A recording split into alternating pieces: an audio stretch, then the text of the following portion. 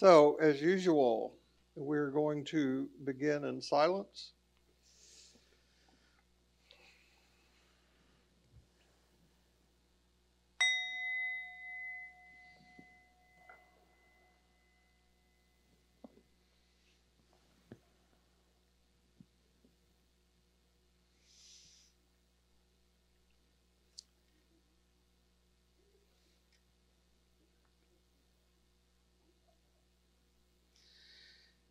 So, take a breath to be here and be open to the intention of knowing ourselves better and living in ways that all creation benefit from what we do here.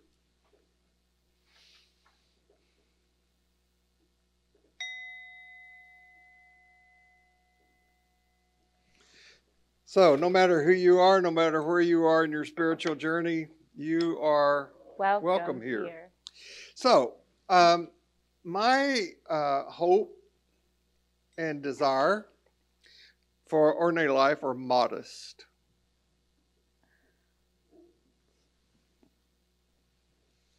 I want to transform the whole world. And I want those of us who participate in ordinary life to become more spiritually literate. And by spiritual literacy, what I mean is to be involved in the ongoing process of growing in peace, love, joy, patience, and humility, those values.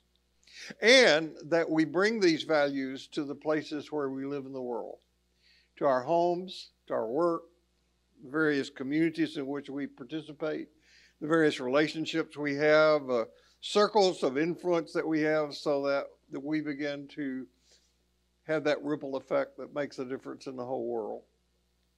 Where we treat all people with dignity, because all people are worth that, to be treated with dignity, where everybody has a sense of belonging. Spiritual literacy is growing in the ability to experience and express the sacred from within, to become aware of that, and then to express that in the world. And we use our spiritual literacy to experience and communicate meaning and connection in a world that desperately needs meaning and connection. And thankfully, we live in a world where there are many places where we can become enabled to be more and more spiritually literate. One of these places can be found on this website called Spirituality in Practice. I have known the people who are behind this since before there was an internet.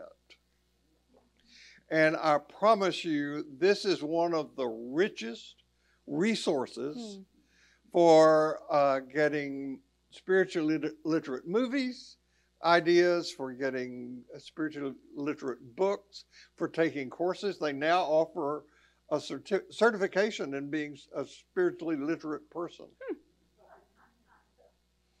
They have this interview with Thich Nhat Hanh on there. Thich Nhat Hanh died a couple of weeks ago. And somebody was telling me today, and you can do this yourself, you can go to the podcast on Being and do a search of Thich Nhat Hanh and go back and listen to the interviews that he did with Krista Tippett on Thich Nhat Hanh. But at any rate, this is an incredibly rich, worthwhile knowing about website. I'm glad that ordinary life can be a place that contributes to people's spiritual literacy, and that we have a growing online presence and offer resources for people's growth.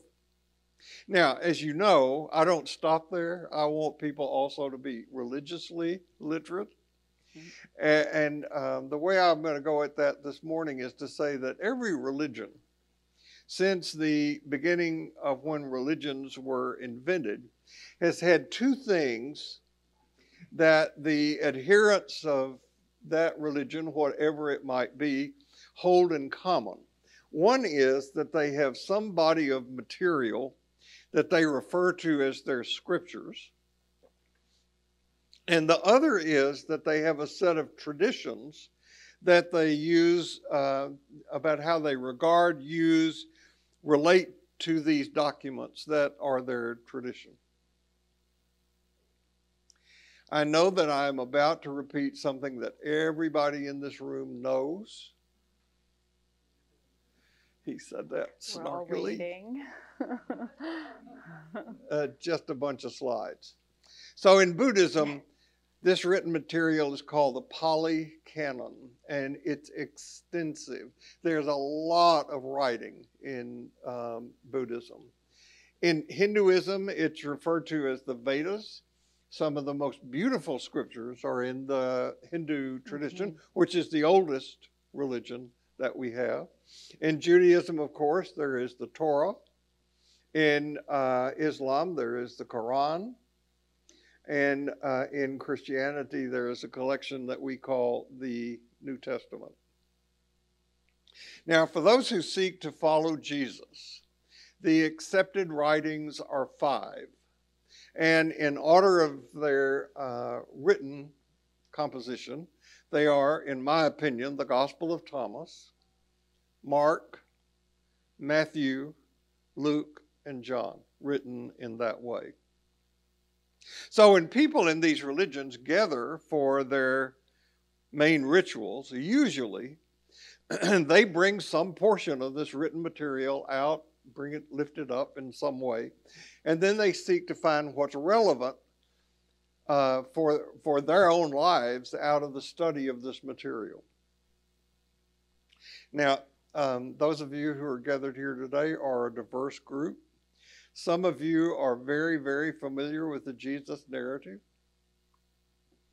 in one way or another. Others of you are not. Some of you have been taught for years how to read, hear, and interpret these writings in our tradition in a particular way. Others of you could care less. And since we are doing this deep dive into the Gospel of John, I know that some of you have read Shelby Spong's book, and some of you who read it found it liberating, and some of you who read it found it appalling, shocking. As one person said, they were stunned to find that what you'd always taken to be true stories were now fairy tales. But they're not fairy tales, they're parables. So you were shocked at some of his assertion.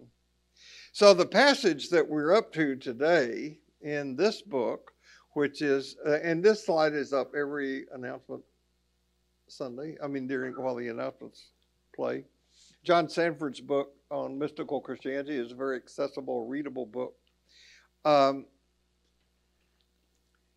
He calls what we're about to encounter today a piece of active imagination on the part of the person who wrote it. No contemporary scholar, no biblical scholar, no Jesus scholar believes Jesus actually said the words that are in this section of the Gospel of John. John was written at least 60 years after the death of Jesus, okay? Most of us cannot remember what we had for dinner last Tuesday. So to recall something after 60 years with the kind of intensity and verbal accuracy 60 years ago, that's not happening. Now, biblical literalists get around this in a very clever way. They say that the Holy Spirit dictated the words that John wrote. As a matter of fact, there are some old paintings that show angels on the shoulders of the biblical writers whispering in their ears what they were to write down. That doesn't happen to you every Sunday? No. I write this on Thursday. That's when it happens. Got it. Right. I got gotten. And I'm gonna refer to this later today because it's in work that I'm reading. There is in the Gospels, particularly in Luke and Matthew, and it's implied in John, a question that's put into the mouth of Jesus. No scholar, again, believes that Jesus actually asked this question, but it was a question that his followers asked of themselves and they ask of other people. Who do you think Jesus is? Or in the mouth of Jesus, that question becomes, who do you say that I am? Who do you say that Jesus is? And more importantly, Sanford would say, who is the you that answers that question? Mm. Is that the ego you? Is that the self you? What Thomas Merton referred to as the true self? Scholars say that Jesus rarely initiates dialogue, rarely refers to himself, so that he didn't ask that question, but others did. And more importantly, so what? So all of that I have said sets the stage now. I don't think she's going to do it immediately, but sets the stage for Holly's active imagination with this passage in John. Which you'll see the angel sitting on my shoulder when we get there. Well, how do we not know that you... That's right. How do we know that you're not the angel?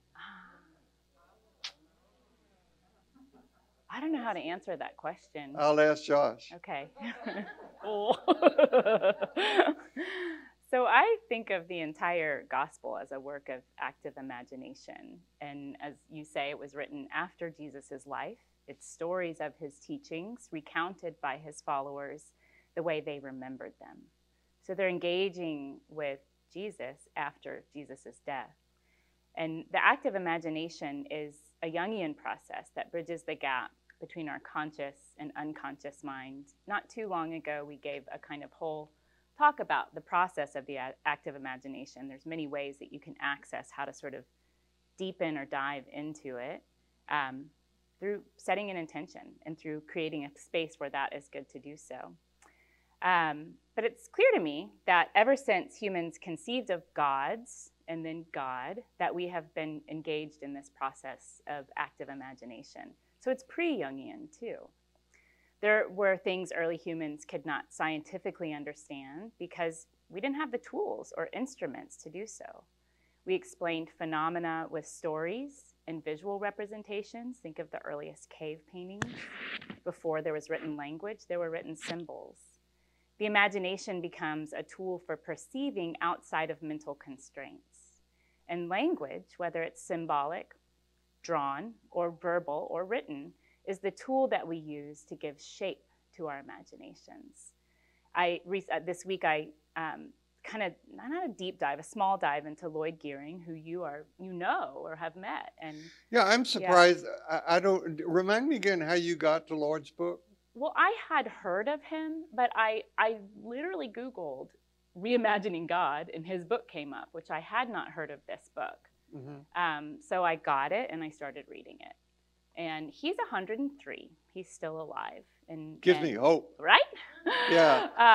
So I just want to throw in that I know him. Yeah. I met him. Yeah. I mean, I don't know him as a personal friend, but yeah. I know him. I met him at my first encounter with the Jesus Seminar and kept up with him in his writings through the Jesus Seminar. He's amazing. Yeah. And so I would listen to an interview with him on a podcast called Life After God.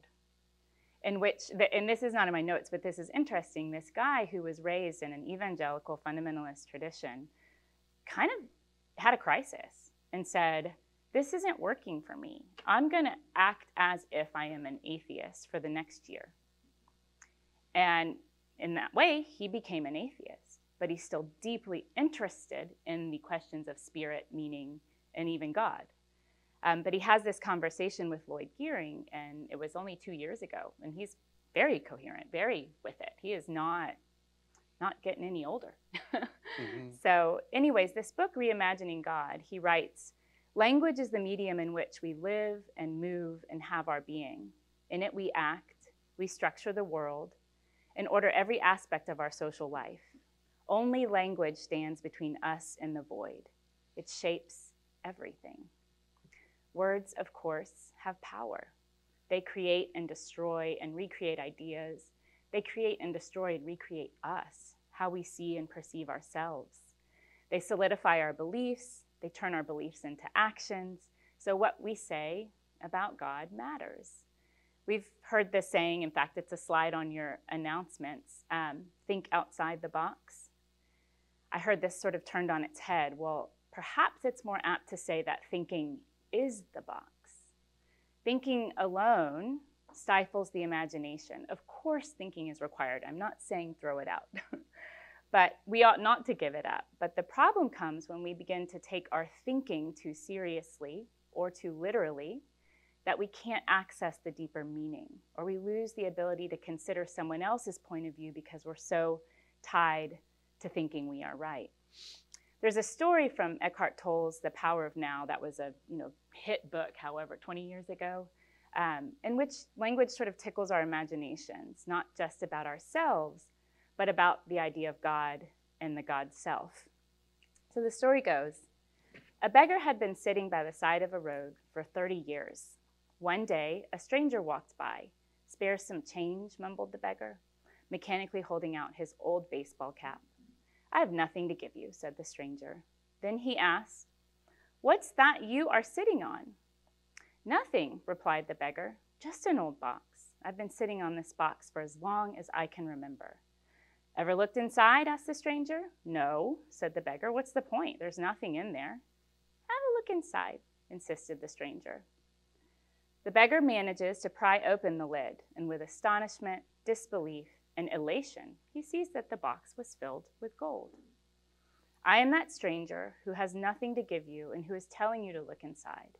Not inside any box as in the parable, but somewhere even closer, inside of yourself.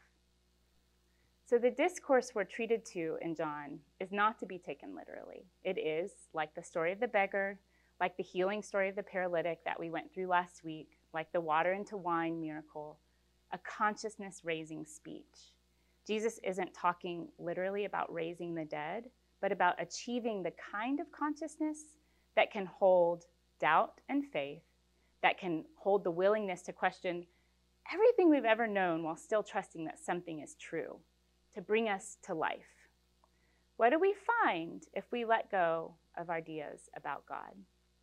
We find the self. And what do we find when we discover the self? We find God. So this passage in John, and she didn't do her active imagination. No, yet. that was not it. That was somebody else's. This passage in John is preparing people for the next sign stories that we will be encountering in the weeks to come. And I was thinking, there are people who've never been in church who know the sign stories because they're so much a part of our cultural understanding about things. I don't think there's anybody in American culture, any adult in American culture who has a high school degree, for example, who doesn't know about the water and the wine story. It's a joke, right? Or that Jesus could make feed a multitude with 5 loaves of bread and 2 fishes. Or that he could walk on water. Or that he raised Lazarus. Those feeding and the walking on water stories are the ones that are coming next. And that's what this active imagination is setting us up to get ready to understand what these stories are about. The writings in John cannot be understood apart from a mystical mindset. And we, who have been born and raised in this country, are not trained to see and experience ourselves or our world in a non-dual manner. To move in that direction requires that we have a committed contemplative practice. Do you notice how I work that in without saying? The other way to say that is a daily. Okay, so I want to introduce you to somebody, and you may, you just take this as a recommendation if you want to. This is a man by the name of Brother Lawrence Freeman, or Father Lawrence Freeman. He now, according to my latest information, lives in Italy, in a monastery in Italy. I think he is, this is a probably more acceptable picture of him. The first one is, he is with Dalai Lama, as this playful as any two people can be. And I'm in the process of reading this book of his, Jesus the Teacher Within. And I'm reading it in the way that Jim Finley suggested reading a book, and that is reading a paragraph and writing it in my own words, and reading a paragraph and writing it. It's a monster book. It's not easy to read. He's got some of his own personal diary from his life in Ireland, interwoven with the things that he writes. But his whole book is around this question of who do you say that I am, and who is the you who answers that question. It's a bombshell of a book. And on the cover, Rowan Williams, Archbishop Rowan Williams says, it's written without anxiety, with boldness, wit, and calm. And as I said, the entire book is a meditation, scholarly meditation on this question, who do you say that I am? And what is involved in answering that question? It's a big book. Now, Freeman contends that it is in answering this question, if we're seeking to be guided in our spiritual life by the teachings of Jesus, it's in answering this question that we are prepared to enter into the community of Jesus' followers. I don't know how many people we have here today. Richard will tell me later maybe, but more than usual, thank you for coming. And also thank you for being there. A lot of people are not coming back to public gatherings because they're fear of the virus, or they've just gotten out of the habit. And they believe that they can derive as much benefit online as they can in person. I'm glad that you're online. If you are, hi. But you derive more in person because you're part of a community. This solitary work we can't do by ourselves. Right?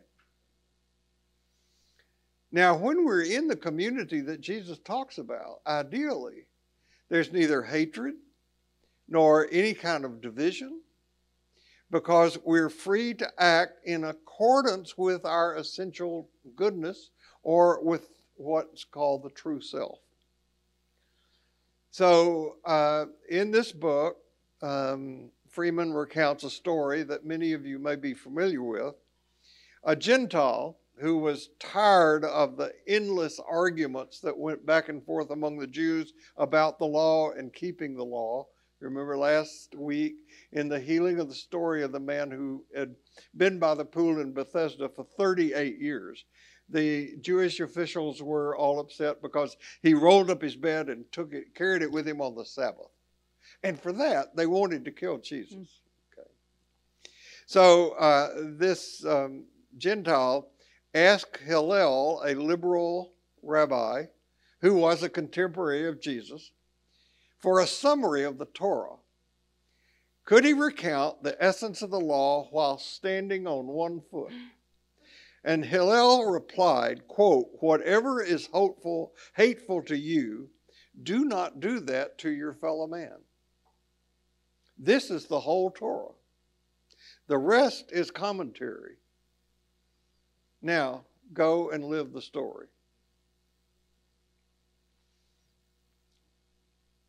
Now, communicating the nature of this vision, the vision of this community, requires an artist. And Jesus was a master artist. He was a master at storytelling. And he gives us these unforgettable images of community in which he invites us. Now, that's kind of a dual message, because Jesus really didn't invite people into well, he did. But the way that I like to say it is that Jesus did not talk about the kingdom of God. He talked from the kingdom of God. And he invited people to join him in that experience. So he told these stories. They're multidimensional. A seed growing, bread rising, birds settling into branches, crops coming up to ripeness, pearls being discovered, seas being fished, people canceling debts, wayward sons coming to their senses and returning home, stubborn petitioners getting what they want, people being forgiven, children being children. Simone Weil, do you know of her? You know of her? I love her, and I didn't know that you loved You know, her. she was a Christian. She was Jewish, who believed in Jesus and never joined a church. Yes, she thought that the church was heretical. She was amazing. She died way too early.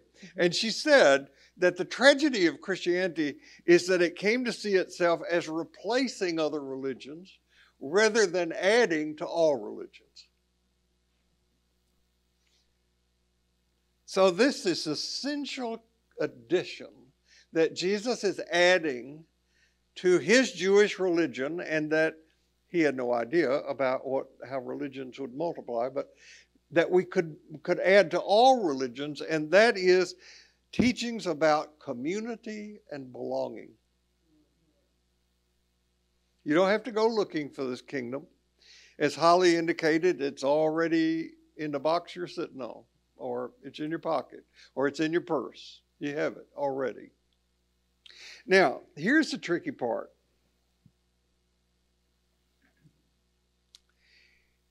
In order to enter into Jesus' experience of God, the main thing that we have to get rid of is a punitive notion of God. And that's why we're calling this time today, Letting Go of God. Because the reflexive idea of God in Western culture is as a God who's punitive, a God who punishes, a God whom we need to be afraid of. The way that God is presented, and this is quoting Richard Rohr, the way that God is presented in most churches is not a being that you would go out on a second date with. Or a preferential God, one who prefers one group over the other, and as opposed to an inclusive God. So I hope you keep all this stuff in your mind and your brains just explode someday. But remember what we said, there were two storylines: the Jewish storyline that's punitive, the fall. We live in a fallen state, and then Jesus comes, and then you got a choice, either to go to heaven or hell. And I misspoke. That's not the Jewish Jesus storyline. The Jewish Jesus storyline is all along from the beginning, God is seeking out, pursuing, inviting, wanting to hold, wanting to love, never judging. It's a great story. It's a shame it doesn't get more of a preaching. We might say this in different ways throughout this class, but how we see God has everything to do with how we see ourselves. Absolutely. So every wisdom tradition that I know of has a concept of unification between the self and all that is. And in monotheistic traditions, we call all that is God, Allah, Yahweh. Any concept of God, though, and this was in this interview with Lloyd Geering, and he goes further into this throughout his life, I think, is God is a human construct. And polytheistic religions have concepts of many gods to explain phenomenon. And the move from polytheism to monotheism, Geering says, is reflective of the evolution of our knowledge and consciousness. So as we begin to know more, we gave sort of less rationale to the gods of nature, right? It wasn't the god of the volcano causing the volcano to erupt. It was the earth doing its thing, right?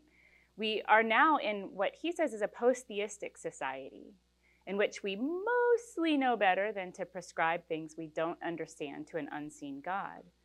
And we're trying to find a place for mystery and meaning alongside these tremendous advances in science and technology, as well as our understandings of the unconscious. We know much more about the human brain and behavior. It seems like we're teetering somewhere between post-theism and humanism. And I say teetering because I think a full embrace of humanism would actually mean a readiness to take personal responsibility for our beliefs and behavior, to acknowledge how we've used and misused language, and a willingness to embrace the full dignity of every single person. Full stop. Every single person. So the things we say we believe about God, that God is loving, just, and good, actually lay a tremendous responsibility at our feet. If we say these things about God, shouldn't we also believe them about ourselves? This is the challenge I think that Nietzsche gave us when he famously proclaimed that God is dead. He saw a world in which humans were unkind, actually more than unkind. They were horrific in their behavior. So his assessment was that the God that we say we believe in must be dead if humans are not living according to the God we say we believe in. That's what he meant. It was a call to be better. Do what you say this God is telling you to do. The God self-union is expressed in these religious traditions in the following ways. The Upanishads, the Hindu texts, say, the all-embracing is myself in the inner heart.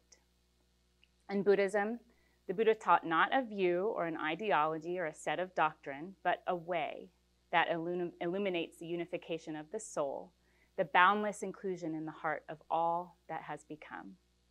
And in the Christian tradition, I and the Father are one. We hear that throughout the gospel.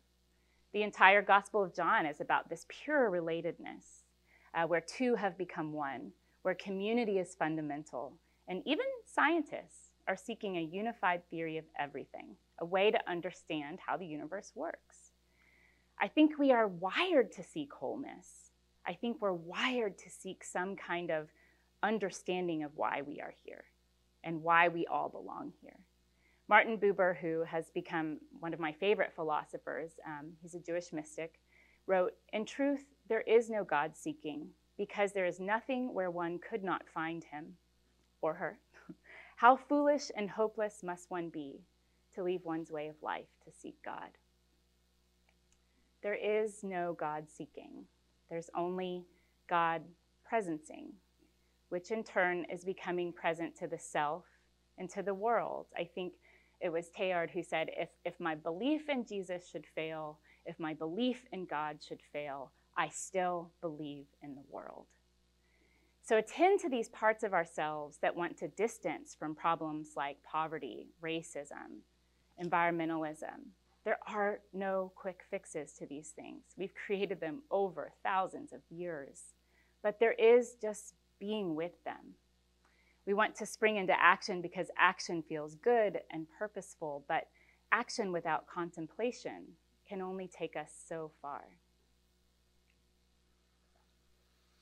So I'm thinking, and this is not in my notes either, I'm thinking about this book that I read last year by Judy Kanata called Field of Compassion, which puts the kind of thing that you're talking about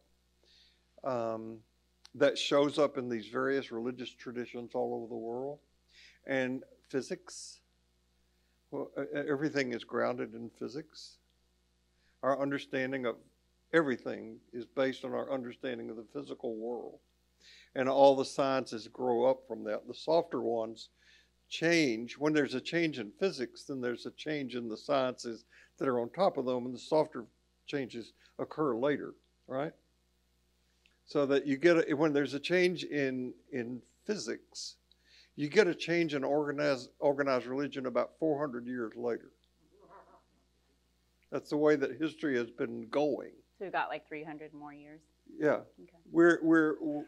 Well, we can speed that up if people in the community of empowerment have the willingness to step into that energy. She calls it Field of Compassion. And I wanted, after reading that book, I thought, here's a woman who is a devoted Roman Catholic who ends every chapter of her book with a prayer that is in the Michael Morwood way of praying. It's so beautiful. And she's a physicist. And I wanted to get her to come and speak here, and I found out she died last year. Yeah. So they're true, yeah. It would be a real miracle if she showed up. Yeah. Talk about raising the dead. Yeah. So I want to quote something from Freeman's book. Quote, "The symbol of God is the most powerful of all the symbols the mind clings to. It constellates our entire symbolic universe. It influences and interprets all personal and social life. However we may think, or even refuse to think of God, whether we are theist, atheist, or agnostics, the idea of God is the most comprehensive of all symbols. I once had an encounter with someone who, on finding out that I was a spiritual teacher, which I really don't want people to know that right off the bat, because you get pigeonholed, you put in a box, and you quit hearing good jokes. You mean the ones with like the ones that I can't tell here? Yeah. Anyway, this guy found out I was a spiritual teacher, and he said, "Oh, I believe in God, just not like you do." That was his second thing to say to me. You talk about projection. He had no idea what was in my head. Even the image of God that non-believers say they do not believe in is a very potent symbol. Now, I've come to understand that our understanding of the symbol the word God points to has been under construction since we became conscious little critters. It comes from all the encounters we have with authority, absorbed from our parents, older siblings, teachers, priests, pastors, police, etc. And the fear of rejection or of punishment associated with these authority figures when we're little, those leave lingering impressions and they leave wounds on our psyches. So we transfer this to the God out there in heaven. And in a way, this symbol becomes an idol that descends into serving our human power systems and our petty needs. Now, I know some of our needs don't seem petty at times, especially when you're standing at the bedside of a dying loved one,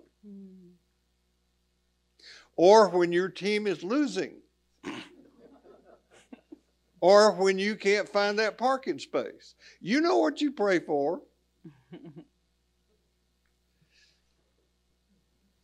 The masculinity of God is shaped and is shaping our politics. I wonder what would happen if instead of our saying or thinking, as Holly mentioned a moment ago, of God as He who is. What would happen if we thought of God as she who is? Or even more powerfully, as of God as she who is black. Yeah. By the way, if you've not read this book, The Shack, I recommend it. Actually, it's got the best section on judgment in this book I have ever read anywhere. When Mac is asked by Sophia to judge God. Oh, it's a beautiful section. Get it, read it. And it's also the best explication of the Trinity that is written in, that's accessible to people. Get your hands on it. So when we are free from our cultural understandings of God, and this I think is one of the main purposes of Jesus. Jesus kept saying over and over, God is not what you think God is.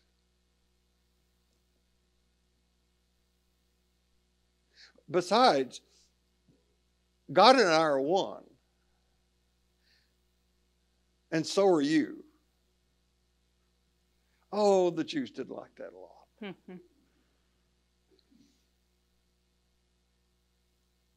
But when we get that, then we're free to develop all the sides of our personality without judgment. And this is, I think, one of the effects of what Jesus called the kingdom of God, and which we're calling the empowering community, which is what we're called to be. We so easily split from that vision. And we so easily get into our judging minds, not just of ourselves, especially of ourselves, but the more we're judging ourselves, the more we're judging everyone else.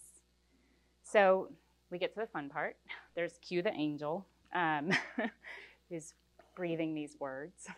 I think this would actually be an excellent exercise for everyone in here, with any scripture, but in this case, this discourse that is somewhat diatribe-y, somewhat, a little nutty, to reread it and to write it in your own words. It's John 5:19 through 38. It was fun for me, and this happened, we talked about it on the podcast this week, which somehow got lost in the ether. I blame my iPad. So it never got released, but somewhere out in the ether is a challenge to do this work of active imagination, reread and rewrite this passage. So the exercise is, how would you write this discourse in your own words? To return to the beginning, this is our active imagination, engaging with this text with heart and mind without overthinking or judging. I am positive, however, that as I read what I wrote, that my conscious mind will judge it, and yours might too. But here it goes. John 5:19 through 38. I have said this to y'all before. I am not interested in your rules or your doctrine. I'm not actually even concerned with your beliefs. I am interested in you. No one else can do you. The whole planet is rooting for you, keeping you alive and raising you up every day when you are low. I am interested in how your heart sees and how you show up each and every day, whether you remember to look up and say, "Hello, world," and whether you honor the God in you as I do. When I see you, it is reflected back to me, and I am blinded by your lightness. This spark is the very essence of you, and this is what must be brought forth in order to have life to the full, in order to be raised from a lifeless life. We are caught in this web of reciprocity to which everything belongs. Yes, I said everything. Anything that affects you affects me. It is bidirectional, a continuous, unbroken loop. You've heard of the butterfly, yes? About the butterfly who flapped its small and fragile iridescent wings on one coast and swelled to a tsunami on another. The butterfly felt proud and humbled by her power. She did that. You too have this softness, this strength. Both must be harnessed with great care. Your voice stirs the stars, so raise your voice from the dead and stir all that needs mending. The world needs you. We are all different colored threads in this grand cosmic tapestry. And when we get this, really get this, our senses will come alive. Yellows will become yellower, blues will become deeper and draw you forth into their blueness. Birds will sound like holy song and trees like chimes in the wind. Fruits will dribble with sweetness and stick to your hands, and your laughter will sound like praise, your tears like rain. If you put your ear to the ground and feel the pulse of the gravitational pull that keeps you and everything tethered to it, if you can feel yourself moving in rhythm with all that is, you will get this, that you are part of life and life is part of you. You will look out and say, "Hello, world. What do you need from me?"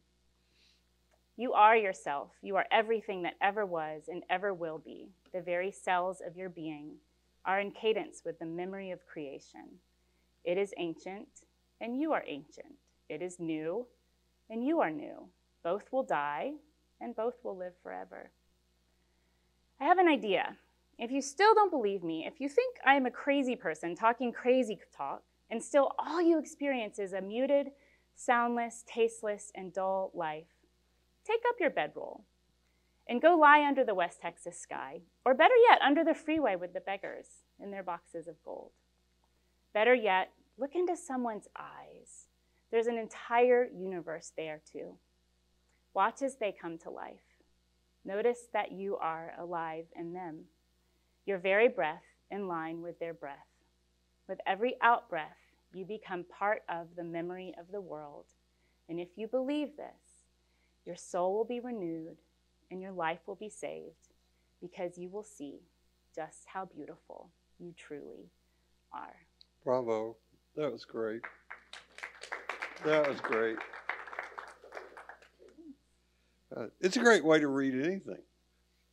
Read it and interact with it and have this active imagination. Robert Johnson says that when you get involved in active imagination, which somebody asked in here about what happens if you can't remember your dreams, do active imagination. You know, have this active imagination that you're out walking on the beach and just pay attention. Something will happen. You know?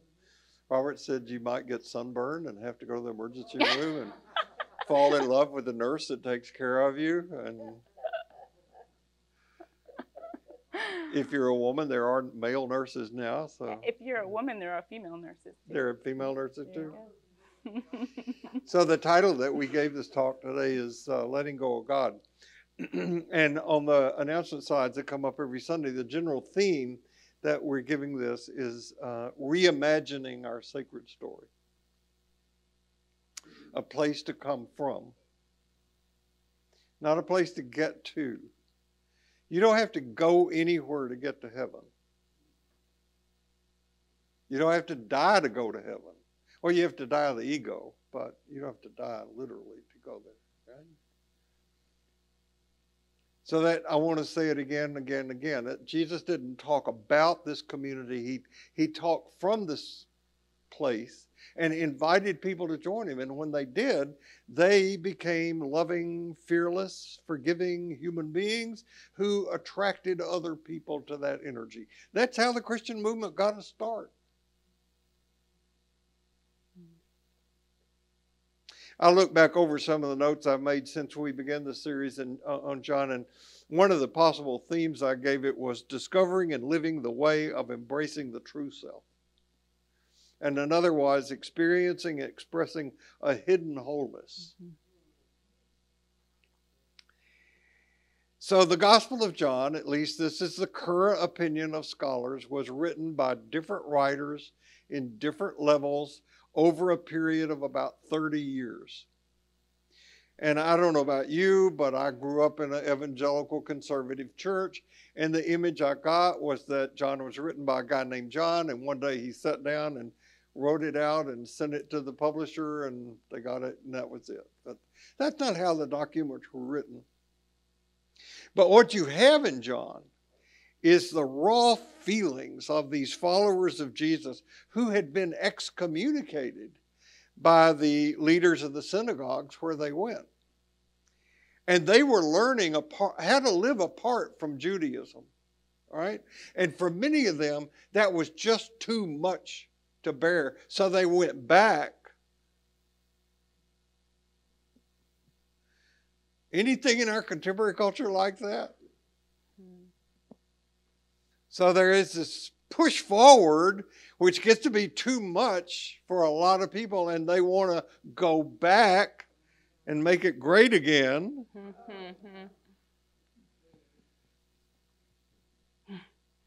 So we're living in this world, like it or not, that some of us are learning about evolutionary cosmology as articulated by people like Ilia Delio and Michael Morwood, and that we have been invited to live apart from forms of Christianity that we were more than likely taught growing up. And this is a lot more than some people can tolerate, so they go back. So we're living in a time where there is this growth of fundamentalism, and where there is, in the far right, a new form of Christianity, which I call American Christianity. It has nothing to do with the gospel of Jesus. But it's come to the surface, and it's militant, permissive of anger, of racism. It's bent on destroying what and who gets in the path to dominate. So the Gospel of John is not about religion. It's not about sin and salvation. It's about expanded life and living this life through expanded consciousness. Now, there are three main things I think you need to keep in mind for a proper understanding of the writing of John. First of all, it cannot be taken literally. Second, there you go. It must be seen as a Jewish writing. And third, it is mystical from beginning to end. And what this means is that for the writers of John and for the members of the community that produced this writing, for what it meant for them is that the journey into self was the same as the journey into God. God was not perceived as a being. God is not distant or otherworldly. John understands God to be a verb, an energy that is calling, informing, and shaping not only us, but all of creation into being what we were created to be. And it is this life-expanding oneness with God to which the writers of John believed that Jesus was calling us. Now, I do not want anything I've said to make this impersonal or heady. So get the picture. After Jesus was executed, his followers were terrified. They are depicted, and we'll get to this at the end of John, they're depicted as afraid to go outside. Further, as their experience of what they call resurrection grew among them, they were kicked out of the synagogue. They shaped this story about Jesus in a crucible that is full of fear and doubt.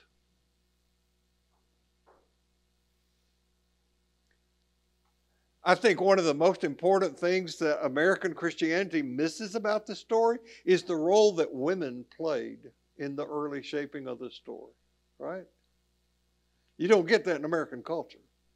But you do get it in the Gospel of John that the first witness to the resurrection was a woman.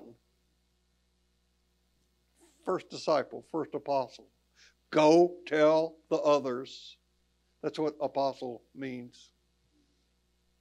But we diss that in our culture. But we've already encountered it in the Samaritan woman by the well. The Samaritan woman by the well. All right? Jesus breaking boundaries, crossing barriers, inviting people who are not to be invited in.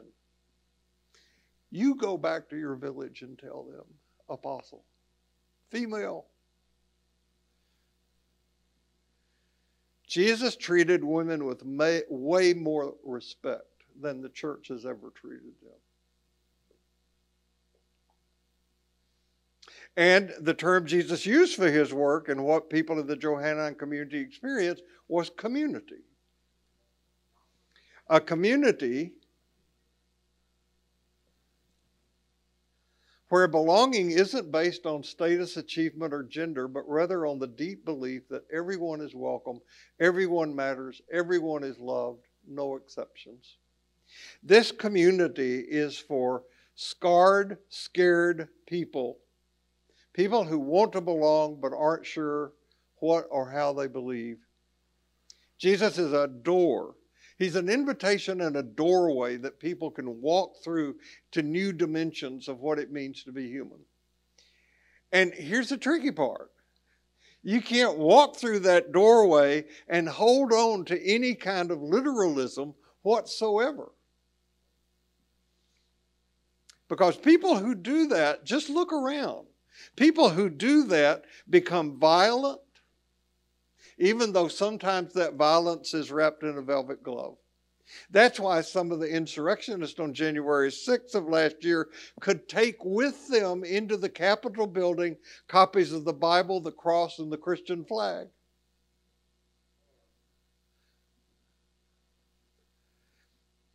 As I said last week, history will show that Christianity is always the victim of religion. So John opens the door. into the world of mysticism, where we are invited to re-examine what we think it means to have faith, how we understand God, what it means, and how to enter a new realm of consciousness and relate to the sacred, the need to cross boundaries and break barriers both within and without.